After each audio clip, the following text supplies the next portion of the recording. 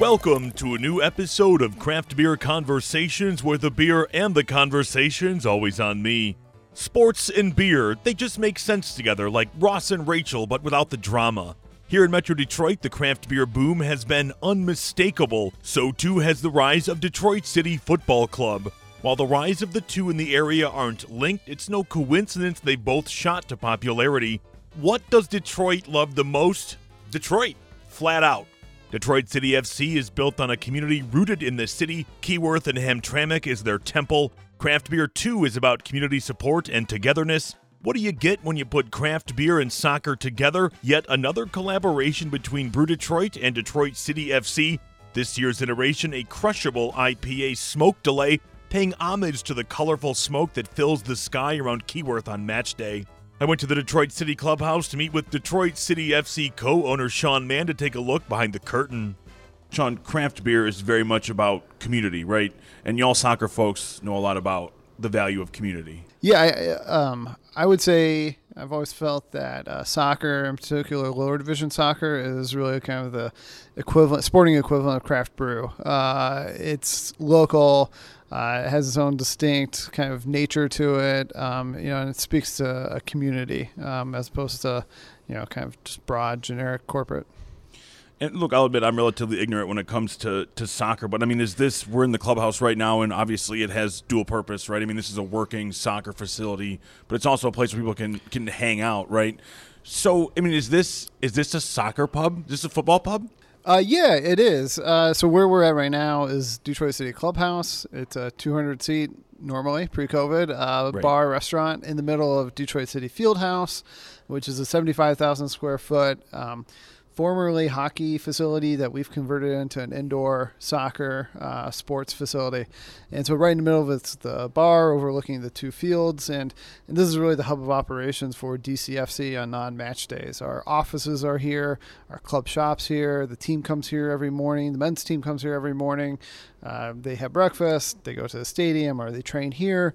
They come back here for lunch. Which smells delicious, by the way. Yeah, so the clubhouse by day is the dining hall for the team, and then at nights and weekends it's open to the public. And I joke that it's kind of a modern day Elks Lodge, where if you're a DCFC fan, you can come in here on a night or weekend and you're gonna bump into other fans, other supporters.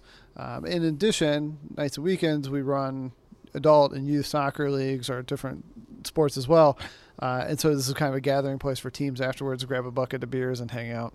So then, how important is it for this space to exist, right? I mean, like a piece of your own, right? Not only is it for the team, but it's for the supporters, right? It goes back to that sense of community where you could build the community with Le Rouge without this, but with this, it's like a rocket booster. Yeah, it really is the hub of the club, and I say the club not just like the people who work for the team, but really the supporters, the community that really drives this organization. And so this is a place for people to come and gather and watch matches together, but also there's so much work that our supporters do preparing for every game. The tifos, the big banners you see, the smoke, all the charitable work they do, they gather here and they plan all that, and that is really kind of the vision for it. And that's why I joke that's kind of like the old school service lodges and whatnot. It's the modern equivalent of that. So tell me about the smoke delay itself, right? We'll get to the beer, but just tell me about the physical act of having the smoke delay before, because I mean, for people that haven't seen it, whether it's in a picture or in person or in video, I mean, it's something else, man. It's spectacular.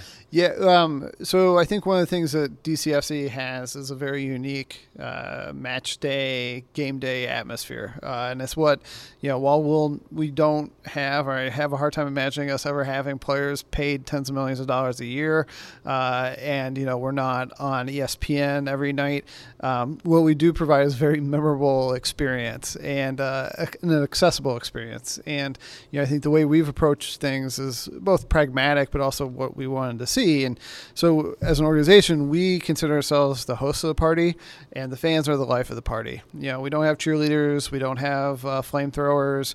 We don't even have a marching band or anything like that. It's, the atmosphere is entirely driven by the fans and our supporters. And one of the things that they've done from the very beginning is they set off smoke, both at the beginning of the game, as celebration, to close out the last 5 minutes of the game, and it's become one of the calling cards of the club. And occasionally, that smoke has drifted onto the field and caused a delay in play.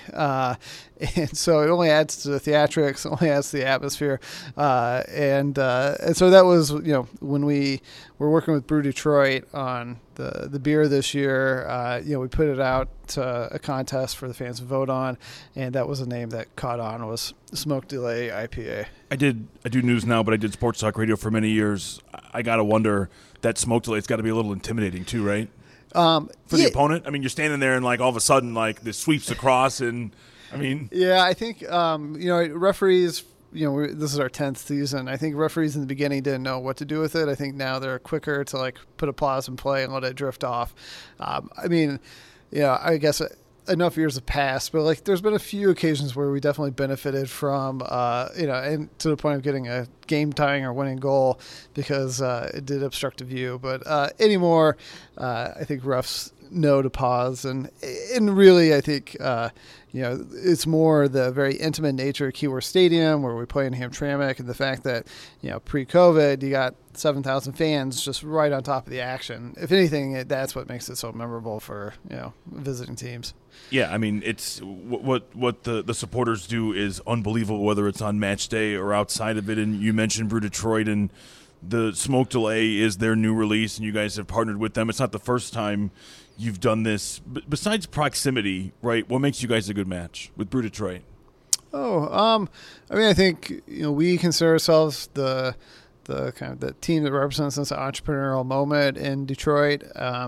We're a startup ourselves, and so we're always looking to try new things and do things slightly differently. And Brew Detroit's been very creative and exciting, and really kind of just putting themselves out there, trying to try new stuff. And so I think that's something we can relate with. How do you guys come up with the beer itself? Obviously they brew it, but are you guys involved in the process of deciding what it's going to be? To be honest, what we told them was we want something that's tasty and you can comfortably drink a lot of. Make me a good beer, go nuts. Yeah, I think the term slammable was thrown around. So they've come back to us with various tastes, and I think we've got a product that people are going to enjoy. We talked about community, and we keep coming back to it. How does a partnership like this tether you to the community? You talk about that entrepreneurial spirit. You talk about linking up with good companies that have the same thought process. How does that help you guys dig in? And you said it, you're 10 years in. It's not as if you're new kid on the block anymore, but still forging those partnerships, I would think, is valuable. It's not just about making dollars on the beer or putting a cool label on it, right? Yeah, it goes back to how we approach things and just being slightly different. It's about being accessible. The reason this club has grown like it has is because there's a sense of ownership among the people, the supporters, the community. We wouldn't exist without them, and their contribution is reflected in the product of the club, and that is translated to these beers that we've made with Brew Detroit. The beer we had last year, which unfortunately because of COVID we didn't have in stadiums, the branding and title of that, Bring Out Your Dead, was an inside joke among our supporters, right? And then even this year, the title, the branding of the beer was based on the fan vote. So I think that's what, everything that our club does, it's based on feedback that we get from fans. And that's part of this bar here is that myself and the other owners, if you come in here on night or weekend, chances are you're going to bump into us and you can tell us your mind. And, and that usually has an impact on the direction when the club takes. Well, I was just going to say, it sounds like you guys don't do too much without, I don't know if it's the approval, but without the input or the feedback of the fans, the supporters, right? It's you all are in lockstep. That doesn't happen a lot. Sometimes there's... Yeah, I think it's just, you hate to say customer service because that trivializes it. I think it is, I think we've shown time and time again that people feel free to like share their opinions with us, and that does have an impact, and that feedback is registered. And we're far from perfect. We make quite a few mistakes along the way over the years, and we've always been receptive to that kind of feedback, and just it helps chart the course for creating something that people associate with, and not just associate with, but like or feel that connection to, that they dedicate so much time and energy into it, and its success. What do you want people to think when they hear Detroit City Football Club, right? I mean, I don't know about a mission statement, but I mean, like, you guys have done such a good job of ingraining yourselves. What do you think, how that reflects, right? Like, when people hear those terms, like, what do you want them to... Yeah, I think I want them to think that we're Detroit soccer team, and I want the emphasis to be on Detroit. Like, I want it to feel local. I want it to feel special to them, and I want them, in that sense, to care as much about like the success of the club as they do the success, and how much they care about their civic pride. What's the relationship like between I'm a little off topic here, but my podcast. What's the relationship between the players and the fans? Because you guys are constant, right? And some of the players are more stable here than others. Some come and go. Yeah. But you guys are the real constant. So I just wonder what it's like with the rotating cast of characters. I mean, that goes back to speaking about like the just insane support that surrounds this team, and that's so unique. I think in professional sports in particular, but like our supporters like actually like reach out to the players and like prepare home cooked meals for them, and like drop off groceries for them, and do wellness checks, and just especially those new guys who are moving to town from Texas, California, or whatever, which is more than half our squad is from outside the Metro Detroit area. So it's that level of like support, that love, that I think is the reason why we attract the caliber of players that we do. That reputation's built up over time. I mean, and in return, the fans get a level of access that you would not get if this were a tier up or 2 tiers up, right? And I don't say that disparaging when it comes to tiers, but like, if this was an MLS club and we're talking about the Galaxy, like, you're not dropping off food at Beckham's house. Right. That's not happening. Yeah, I mean, maybe, I don't know. I don't think so. Yeah, no, it's funny. Like you see on, that level of connection, whether these days because of social media, because of like COVID and everything like that. But like we have parents of some of our players who are here at the clubhouse and now like hang out with the supporters and are like friends with them, right? Like it's such a community. It's it's hard to really capture like that level of connection.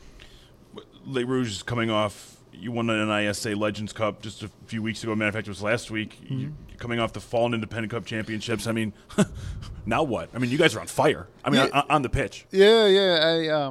On the men's side, we've really established a winning culture thanks to Trevor James, our head coach, and Tiffany Ebert, our assistant general manager, and that's really that kind of professional atmosphere around here. And so, I think some people think that our games are just a party and whatever, and they are. They're a great time, but the product on the field just keeps getting better and better. And so, the expectation is that we win trophies. And in the last 3 seasons, we've been in 5 competitions and we've won 4 of them, right? And we're just going to keep,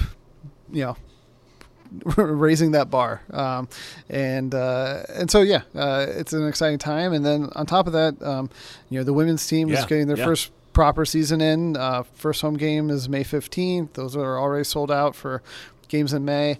And so, same thing, trying to treat, while that team is technically amateur, we're treating it as a professional operation, and similar expectations that, if you're wearing that crest, that Detroit City crest, that you're going to go out and give it your all and get results, for these fans. How does that expansion to having a women's side deepen, like, who you guys are and what you do? That's a big deal. Yeah, I think, we called ourselves a club because that's kind of the nomenclature used for soccer.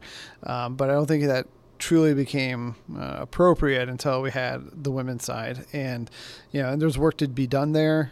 There's disparities between, the levels on the men's side and the women's side. We strive to get the women's side up to the professional ranks as quickly as possible. But over time, we now have over 2,000 kids in Metro Detroit who play for our youth teams. And, frankly, half of them are girls, and they deserve to have a team to look up to the same way the boys do. And have that same dream of playing at Keyworth and throwing thousands of fans. And that's something that our fans were expecting, and I know that they're going to rally behind. And so that same atmosphere, that same kind of intensity, the smoke, the tifos, everything you see for the men's team, you're going to see for the women's team, if not more. Do you expect when we're in, I know you can't predict the future, but when we're in non-COVID times, do you expect 7,000 people for the women too? I mean, I just wonder because when we talk about amateur sports, that's a hefty number. Yeah, I mean that's what men or women. Yeah, I mean that's what we're doing for the men's side. COVID was such a roller coaster, and there were so many different moments over the last 14 months that will stick with me. But the one that I'll never forget was the women's team played a very limited season, and we hosted our first ever women's game. It was a beautiful July night. We played a team from Lansing that we used to play on the men's side, and we're playing them, so our jerseys have played each other many times over the years, and it was a beautiful night. And I sat there looking at my partner, and I was just like, we would have had 7,000 people in the stands here. There's no doubt about it in my mind. And that was, pretty crushing. So I'm excited to see the fans show up this year for the women, and we're going to get to that 7,000 number. And I think, in doing so, I think we'll redefine in some small way, what support for women's soccer looks like in this country. That was my conversation with Detroit City FC's Sean Mann. Make sure you are subscribed to the podcast so you don't miss anything across the Metro Detroit craft beer landscape and beyond. Plus, you can always follow me on Twitter and Facebook at Zach E. Clark, Zach with an H always, on Instagram at The Brewman Chew, and TikTok at Brewman Chew to see what I'm up to.